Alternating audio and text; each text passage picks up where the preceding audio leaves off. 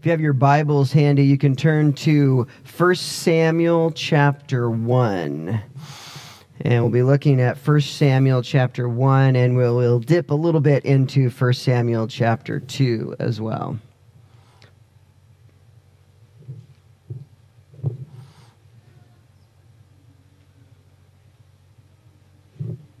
There we go.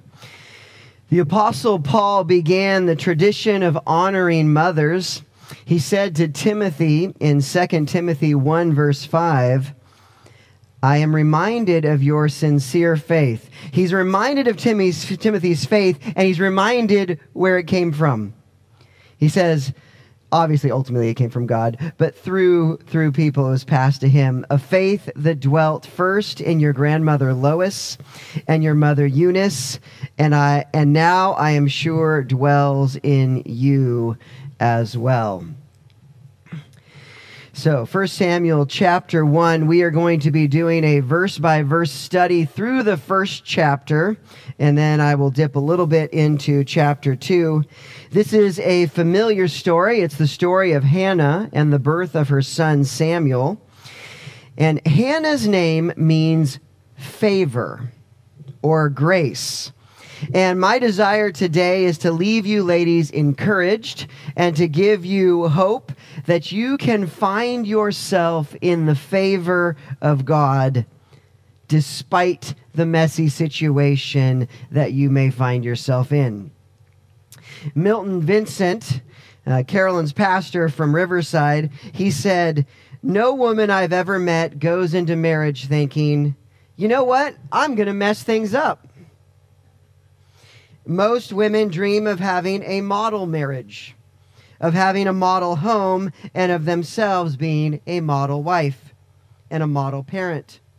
However, it is not long into marriage that most women realize that they can't have a model marriage because they are not married to a model husband. And even more painful to themselves is the realization that they themselves have fallen woefully short of what they thought they would be as a wife. It's not very long into mothering that a mother looks at her children and realizes that she does not have model children.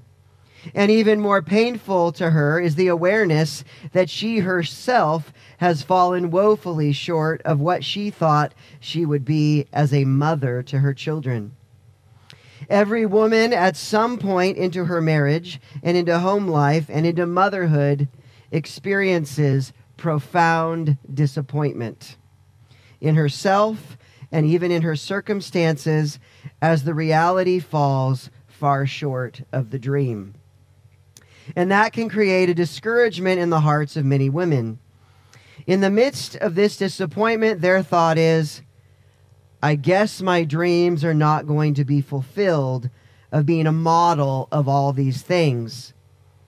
So God can't really do much with me. In fact, some moms look at their marriage and their home life and they say, what a mess. I think this concept crosses over to men as well.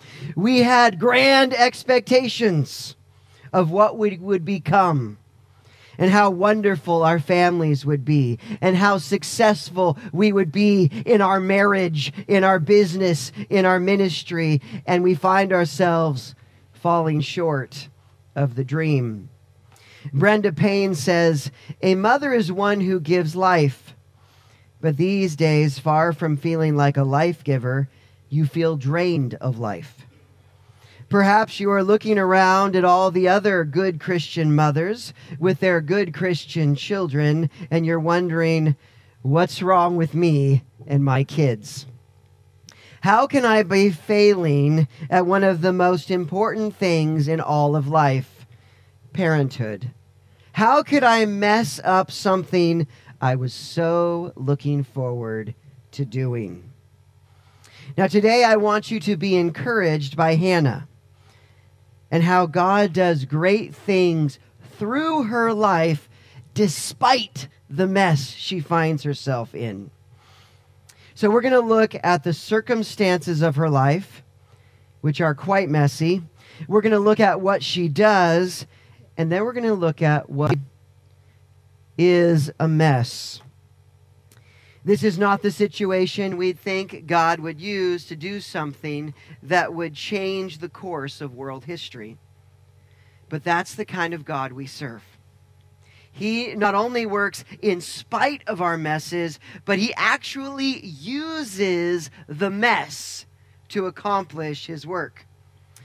So let's jump into the mess. Verse 1. There was a certain man of Ramathaim Zophim, of the hill country of Ephraim, whose name was Elkanah, the son of Jeroham, son of Elihu, son of Tohu, son of Zuph, an Ephrathite. I know you wanted to know all that. Verse 2 says, he had 2 wives, which I'm sure made Mother's Day interesting. The name of the one was Hannah, and the name of the other Peninnah. And Peninnah had children, but Hannah had no children. So from the text, it seems that Hannah was Elkanah's first wife. Imagine a young girl, she has a wedding. She prepares to give herself to her husband, and she has all these dreams of what life will be like as his wife. And one of those dreams, one of the dreams of every Jewish girl, was to give children to her husband. But Hannah can't have children. So very quickly in her marriage, her dream starts to disintegrate.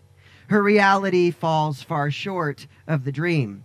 She can't give Elkanah children, and she can't help him carry on the family name. Elkanah realizes this problem, and like a typical male, he works on a solution. He is the fix-it guy. He will slap a solution onto this problem. He thinks to himself, if Hannah can't give me children, I will find someone who can. So to add insult to injury, Elkanah takes on a second wife and marries Peninnah. And it works. Practically every year, Peninnah is popping out another kid. Peninnah had at least 5 children that she was able to give Elkanah. And very quickly, a rivalry developed between these 2 women. Elkanah had solved one problem only to create a myriad of other problems. Matthew Henry says, it is probable that Elkanah married Hannah first. And because he had Hannah first, and because he had not her so soon as he hoped, he married Peninnah, who bore him children indeed, but was in other things a vexation to him. Thus are men often beaten with rods of their own making. So this is the Rachel and Leah story all over again. The loved wife versus the prolific wife. One wife has the joy of bearing children, and the other has the joy of being loved by her husband. And both are miserable because they both want what the other wife has. Hannah had the pain of Rachel, and Elkanah, like Jacob and Rodney King, thought to himself, can't we all just get along? And the answer was a clear and certain no. Every year, the family took a trip to Shiloh, and on the way there, and after they got there, things always got ugly. Verse 3. Now this man used to go up year by year from his city to worship and to sacrifice to the Lord of hosts at Shiloh, where the 2 sons of Eli, Hophni and Phinehas, were priests of the Lord. On the day when Elkanah sacrificed, he would give portions to Peninnah his wife and to all her sons and daughters. But to Hannah he gave a double portion, because he loved her, though the Lord had closed her womb. So Elkanah slay an animal, and a portion of the sacrifice was used for a worship meal in God's presence.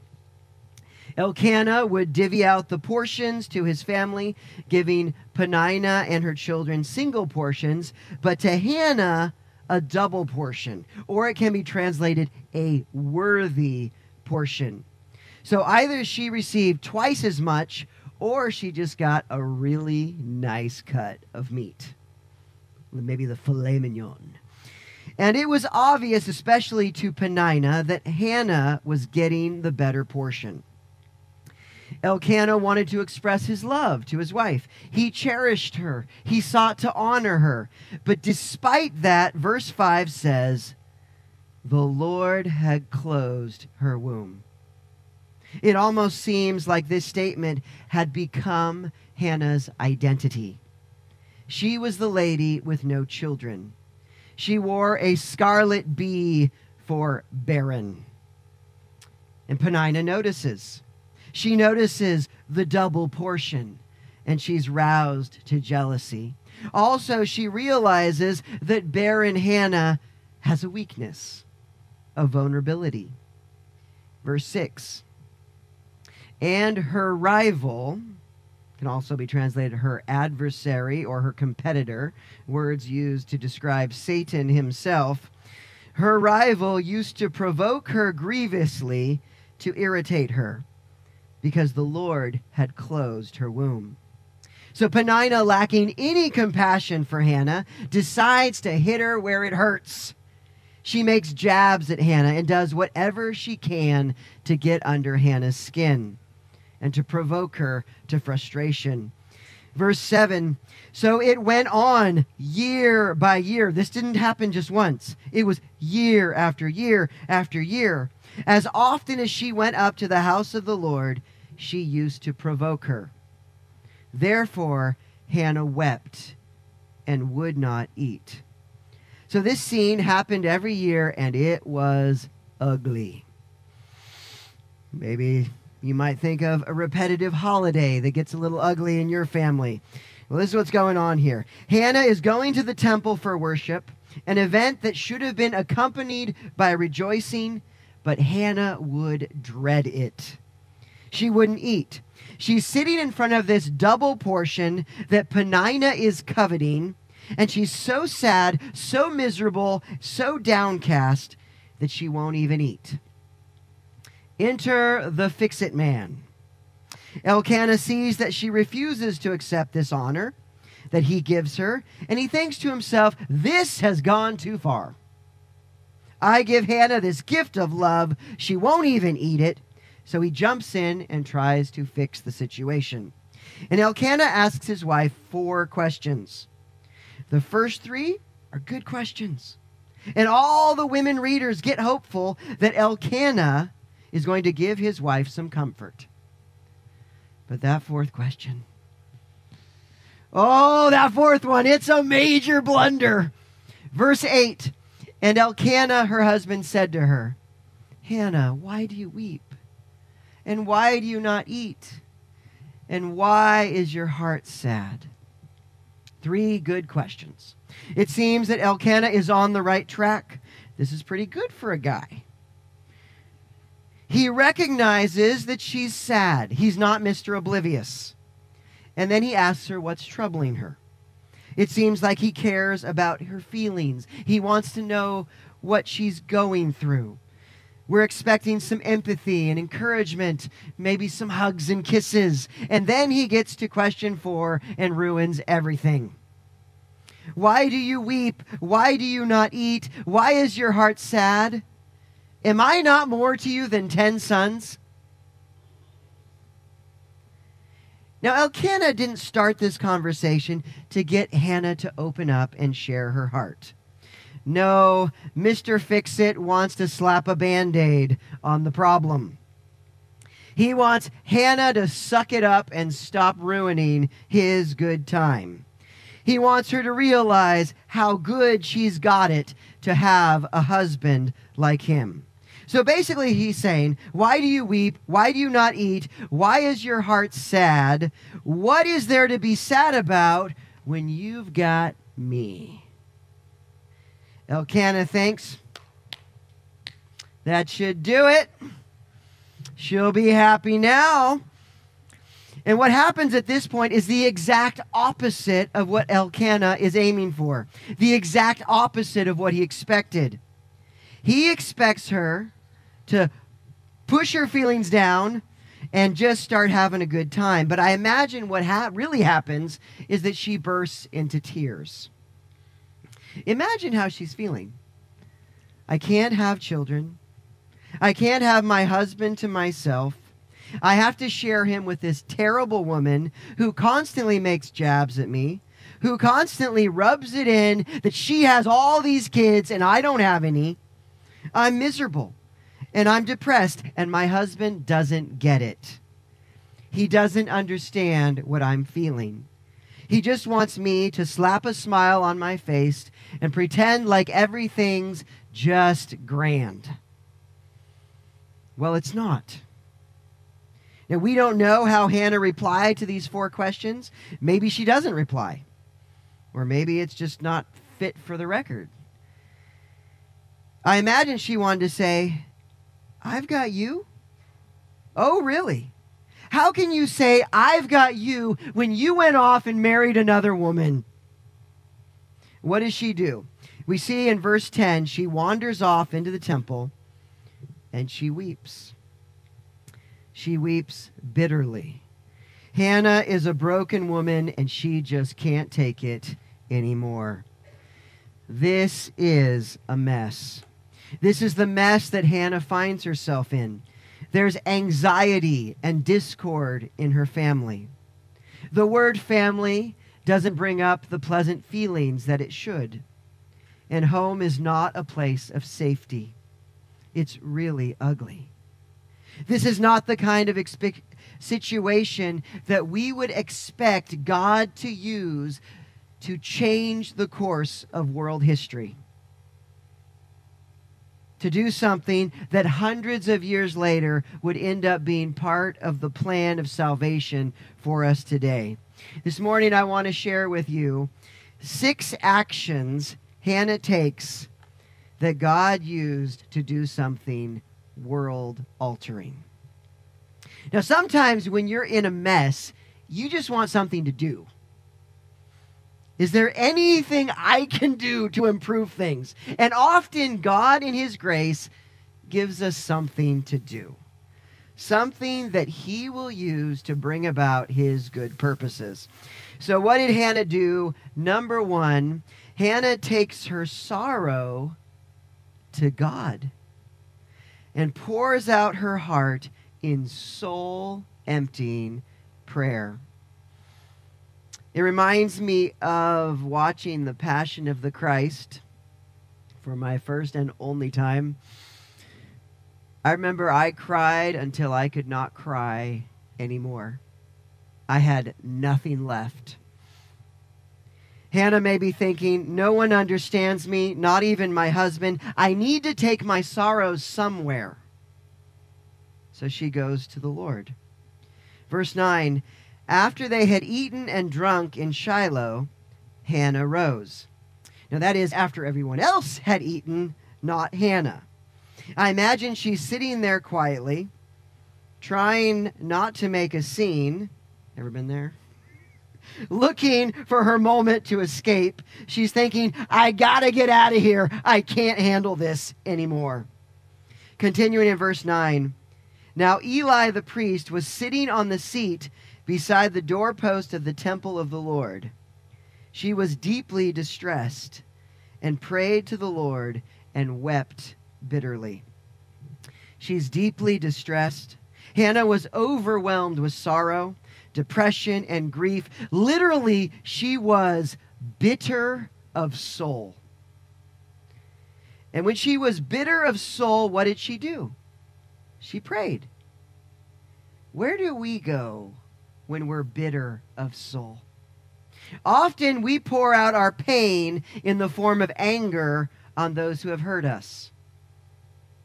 But not Hannah. She doesn't lay into Elkanah. She doesn't attack Peninnah. But she pours out her heart to the Lord. Often I feel like I've got to clean up my act before I go to God. I got to get well before I go to the hospital. I look within me, and what I see is just vile. I'm full of hatred, anger, bitterness. But God would say, bring that to me. John, bring your bitter butt over here. Bring your bitter self to me and pour out your heart to me. I'm a big God. I can take it. I've got strong shoulders. I can carry your load. Later, Hannah describes her prayer to Eli. In verse 15 and 16, she says, I've been pouring out my soul. I've been speaking out of my great anxiety and vexation. Now, Hannah is not just praying ho-hum prayers. This isn't just, dear God, thank you for this day. Pray that everything would go nice and well for my family. Amen kind of prayers. This is soul-emptying type of prayer. She pours out the contents of her heart in gut-wrenching, soul-emptying prayer until there's nothing left. Until she's gotten everything off her chest. She has one question, one request. Give your servant a son. Hannah is asking the Lord for a miracle. But she should realize that a miracle has already occurred. The fact that Hannah is on her knees crying out to God and not planning the assassination of Peninnah is truly a miracle. But also, God has brought her to this place of desperation where she can pray like she could never pray before. Oh God, do this miracle in us. Bring us to the place of desperate prayer.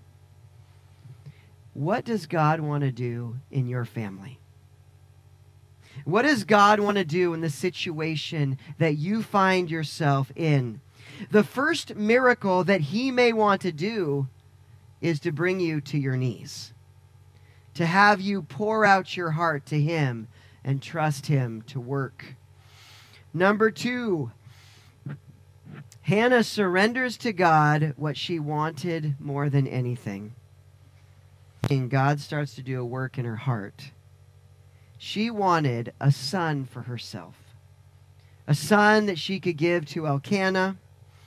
But it seems that God is showing her that her motives might be off a bit.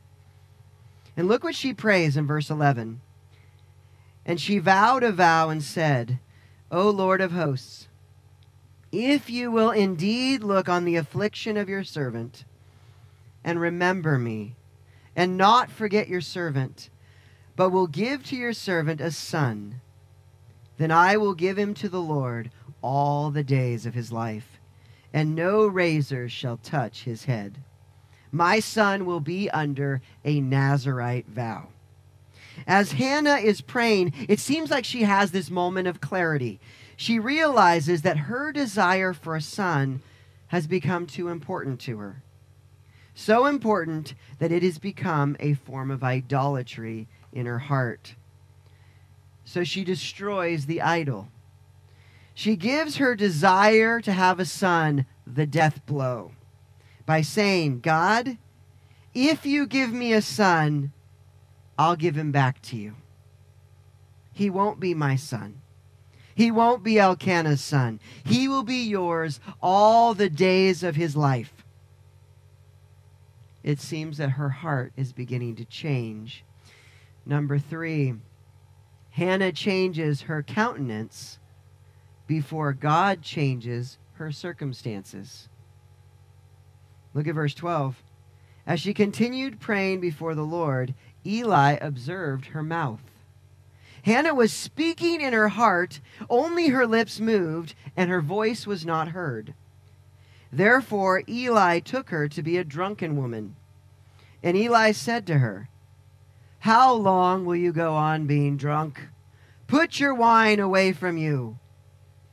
Peninnah has attacked her. Elkanah just doesn't understand. And now the priest of God accuses her of being drunk. This is a bad day. Basically, he says, why don't you go away and sober up then come back and pray. Verse 15, but Hannah answered, no, my Lord, I am a woman troubled in spirit. You know, it's okay to say when you're not doing very well. It's okay to say, I'm having a really bad day. That's what Hannah does here. Squeaky wheel gets the grease. I have drunk neither wine nor strong drink, but I have been pouring out my soul before the Lord. I'm not drunk, I'm depressed. I'm miserable. I have not been pouring alcohol into myself, but I have been pouring out the contents of my heart to the Lord. Verse 16, do not regard your servant as a worthless woman. For all along I have been speaking out of my great anxiety and vexation. Then Eli answered, go in peace, and the God of Israel grant your petition that you have made to him. And she said, let your servant find favor in your eyes. So again, Hannah refuses to fight back. She doesn't retaliate, but she educates. She explains the situation to Eli. Eli has compassion on her. He says, may the Lord grant your request. May he give you what you desire. And notice she says, let your servant find favor. Let Hannah, whose name means favor, find favor in your eyes. Hannah is making her way back to her name, back to her identity. And I think some of us, we need to make our way back to our identity in Christ. Like we sang earlier, I am who you say I am. I am not what they say I am. I am who you say I am. And Eli does find favor with her. He blesses her. He says, go in peace, and may God grant your petition. This gives us a beautiful picture of Christ in the church. We come to him a mess, and he grants us favor. Jesus, our great high priest, he is the one who secures the blessing for us, and it is his words that give us peace. Continuing verse 18, then the woman went her way and ate, and her face was no longer sad. She picks herself up. She thinks to herself, I think I'll go back and eat that double portion.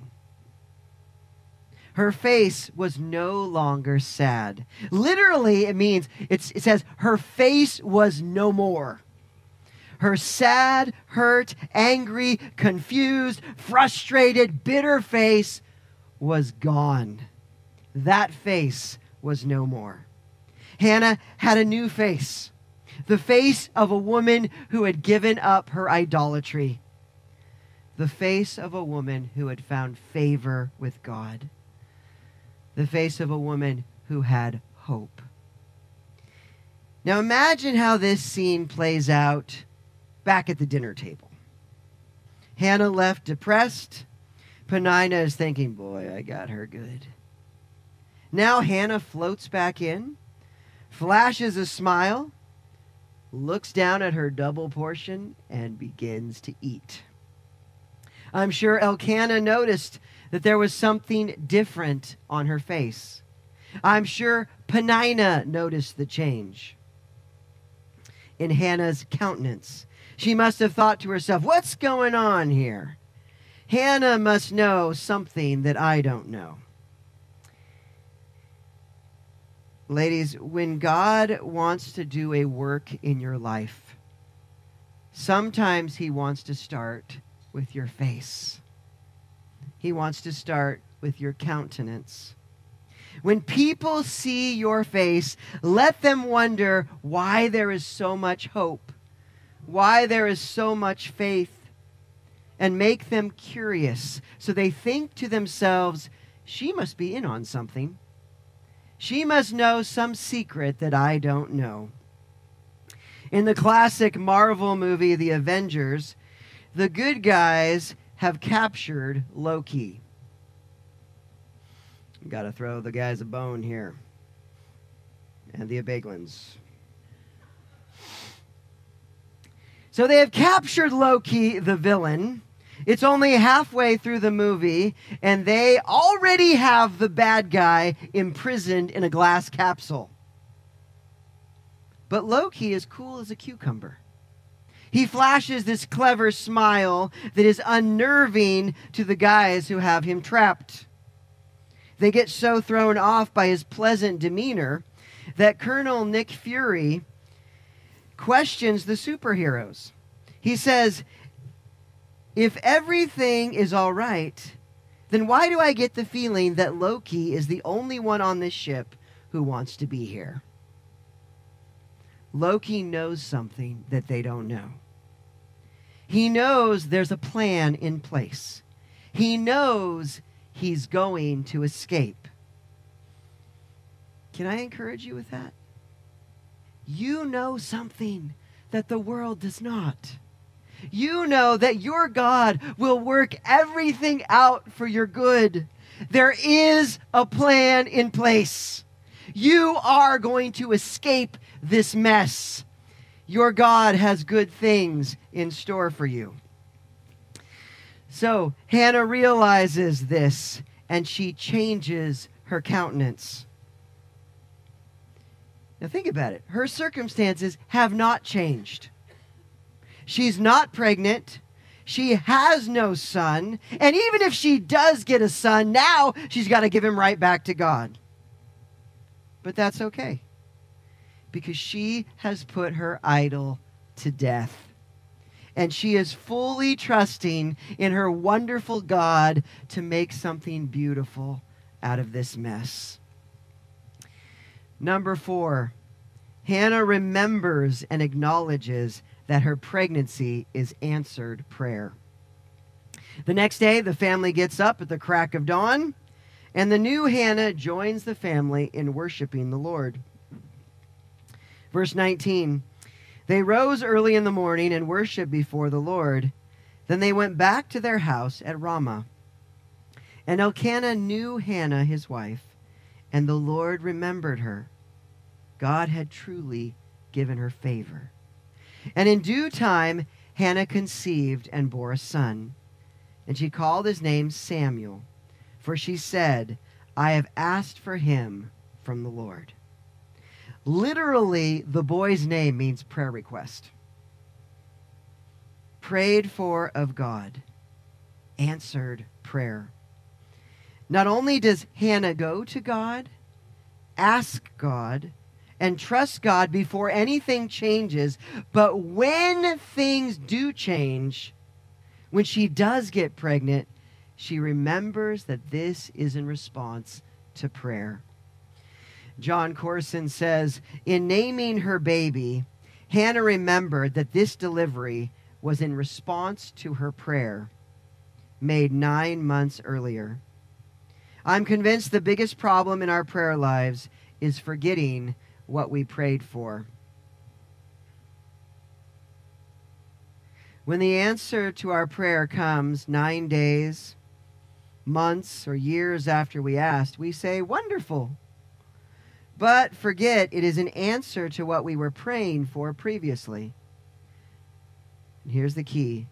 Forgetting what I prayed for previously causes me to think God is not responding to my prayers presently. Often we get discouraged in prayer because we fail to pay attention when God answers those prayers. If we remember our prayer requests, then when God answers, that will lead us to rejoice, to worship him. And it will give us increased motivation to keep being people of prayer, to keep being people who are faithful, to get down on our knees and cry out to the Lord for help. Hannah remembers and acknowledges that her pregnancy is answered prayer. Thank you. So Hannah has the thrill of rejoicing in answered prayer. And I think Elkanah was rejoicing with her. It seems clear from the following verses that Hannah had actually shared her request and her vow with Elkanah. And Elkanah had joined with Hannah in this commitment and made his own vow to the Lord. Verse 21, the man Elkanah and all his house went up to offer to the Lord the yearly sacrifice and to pay his vow. From the context, most commentators think that Elkanah's vow was connected with his wife's vow and their prayer that God would give Hannah a son. In Numbers chapter 30, you can check it out later, if a wife made a commitment, the husband, upon hearing of it for the first time, he could overturn the commitment. So when Hannah says, honey, I committed our child to work in the temple for the rest of his life, Elkanah could have said, no, you didn't. I'm putting a nix on that one. But he didn't. He supported Hannah in her vow. And from the text, it looks like he went on not only to support her, but also to make his own vow. And now he's headed up to Shiloh to make good on that vow. Number 5, Hannah follows through and behaves according to her surrender. Remembering she has put her idol to death. But before she gives up her son, she has to finish breastfeeding. Verse 22, but Hannah did not go up, for she said to her husband, as soon as the child is weaned, I will bring him, so that he may appear in the presence of the Lord and dwell there forever. Hannah's not having any second thoughts. She is fully committed to giving her son back to God and to have him serve the Lord forever. And Elkanah is fully supporting her. Verse 23, Elkanah, her husband, said to her, do what seems best to you. Wait until you have weaned him. Only may the Lord establish his word. And that can also be translated, may the Lord establish your word. He's speaking to Hannah. Basically, Elkanah is saying, I'm standing with you on this one, honey. Do what you think is best. But be sure to follow through on the commitment that you have made to God. Continuing in verse 23, so the woman remained and nursed her son until she weaned him. And when she had weaned him, she took him up with her, along with a 3-year-old bull, an ephah of flour, and a skin of wine. And she brought him to the house of the Lord at Shiloh. And the child was young. Samuel's probably around age 3 at the time. Jewish mothers usually weaned their kids around age 2 or 3 years old. They were a little granola. I'm sure they ate organic and wore Birkenstocks. And they would have fit in very well here in Sonoma County. Now, ladies, don't worry. There is no biblical command that says, thou shalt nurse thy child until 3 years of age. But again, there's no command against it either. Verse 25, then they slaughtered the bull, and they brought the child to Eli. And she said, oh, my Lord, as you live, my Lord, I am the woman. I am the woman who was standing here in your presence, praying to the Lord. For this child I prayed. Let me introduce you to prayer request. And the Lord has granted me my petition that I made to him. Therefore, I have lent him to the Lord. As long as he lives, he is lent to the Lord. Notice what a great work that God has done in Hannah's heart on this issue of idolatry. It's over. There are no second thoughts. She's not keeping this son for herself, and she's not keeping him for Elkanah. She's bringing him to the temple, and she comes with 3 things: a bull, flour, and wine. Now, what's that about?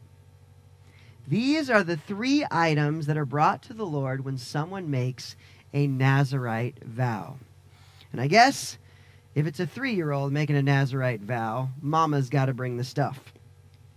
Hannah is committed to this. Elkanah is committed to this. But the thing that you might find surprising is that this 3-year-old boy, Samuel, is committed as well. Look at the last sentence of the chapter. And he worshiped the Lord there. Who worshiped the Lord? The only he that's mentioned in the verse. Samuel worshiped the Lord. He's going to have to say goodbye to mommy and daddy. He's going to have to live at the temple for the rest of his life. Now, you'd expect to see lots of tears and a boy clinging to his mother's leg, refusing to go. But somehow, some way, this little boy knew that this was right, and he was glad of it. And he worshiped the Lord. This little boy has a heart after God at 3 years of age. Quick word to the kids. Children, God can use you now. You can be a man or woman of God now. You don't have to wait until you're older. You kids, be children that love God, that worship God. Sing. When we're praising the Lord, sing along. Sing with all your heart. Sing to the God you love, the God who has saved your soul. Lift up your voice, lift up your hands, and pray. Kids, pray like Hannah. Pour out your heart to the Lord and read. Read the word each day. I challenge any of you kids, Samuel's age or older, to be worshipers of God like Samuel. Now it's Mother's Day, kids. What do you think your mother wants more than anything? It's to see her kids worshiping God from their heart. Now it's time for Hannah's family to head on back. You expect Elkanah to have to drag Hannah out of there. You expect her to cry out, "No, I can't do it. Second thoughts. I can't leave my son." But all you see is praise. Number 6. Hannah worships God and thanks him for his wise and gracious providence. Chapter 2, verse 1. And Hannah prayed and said, "My heart exults in the Lord.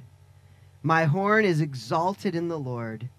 My mouth derides my enemies, because I rejoice in your salvation.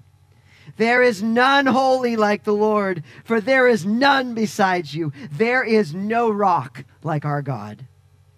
This is Hannah speaking. Broken, fragile Hannah has come alive. This is a miracle. It's unbelievable, the mighty work that God has done in Hannah's heart. She's not sorrowful. There's no bitterness of soul. Hannah is exulting. She's rejoicing at the greatness of God. And then skip down to verse 10. Very interesting verse here. The adversaries of the Lord shall be broken to pieces. Against them he will thunder in heaven. The Lord will judge the ends of the earth. He will give strength to his king and exalt the horn of his anointed. Somehow, Hannah realizes that God is doing something very grand here. Something that will affect the ends of the earth. She says, he will give strength to his king. That's curious, because there are no kings in Israel at this point. Israel has never had a king. Hannah has never had a king. This is the time of the judges. Samuel would be the last judge, and he would be the one to anoint the first 2 kings of Israel. The whole history of Israel turns on the hinge of Hannah's prayer. Do you remember the book of Judges? Israel was a mess. Everyone did what was right in his own eyes. But God uses Hannah in her prayer request to bring the nation back to himself. Liberal commentators say, Hannah couldn't have said this. There's no way she could have known that there soon would be a king in Israel. But the Holy Spirit, speaking through Hannah, knew exactly what he was about to do. She says that God will exalt the horn of his anointed, of his Messiah.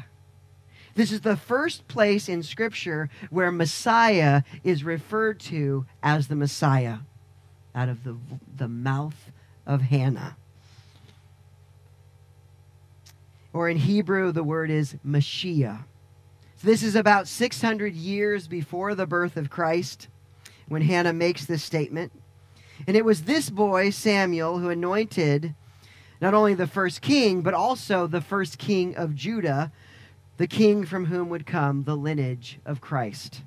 Jesus would obey all the commands of God perfectly, never sinning in his actions or his words, never disobeying God even in his thoughts. Then he would die on the cross for our sins, that whoever believes in him would be forgiven of all of their sins and be made right with God. As we close, let's consider the love of God.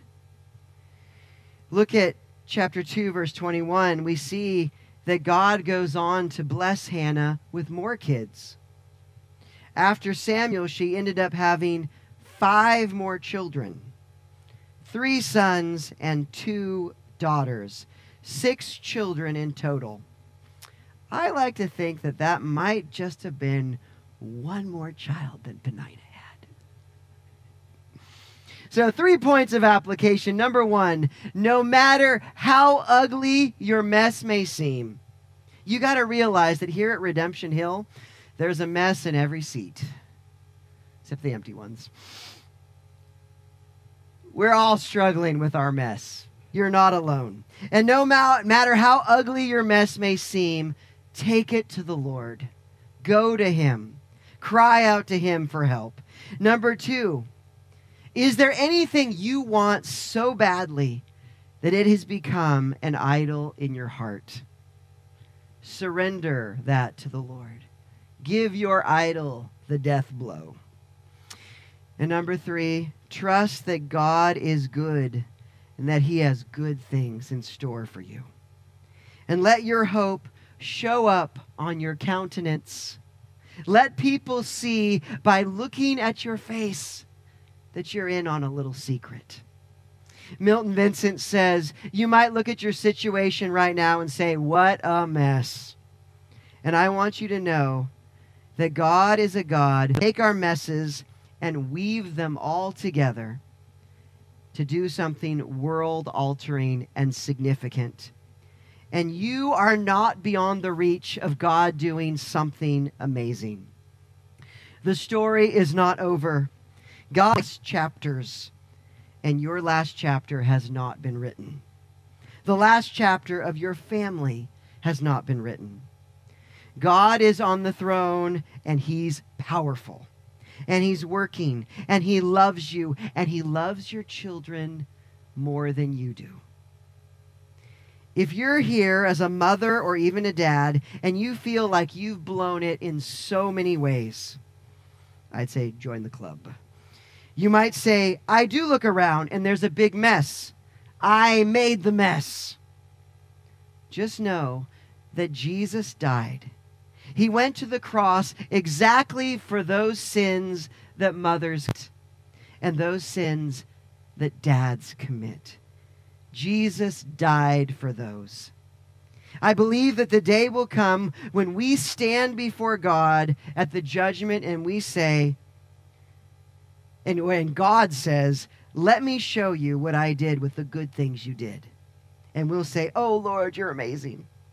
And then he's going to say, let me show you what I did with the mistakes you made.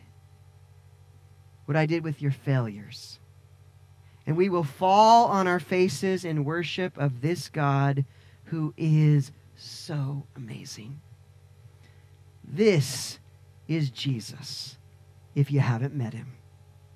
He is the God who takes the messes of our lives and uses them to accomplish his work in the world. Why don't you stand and let's pray.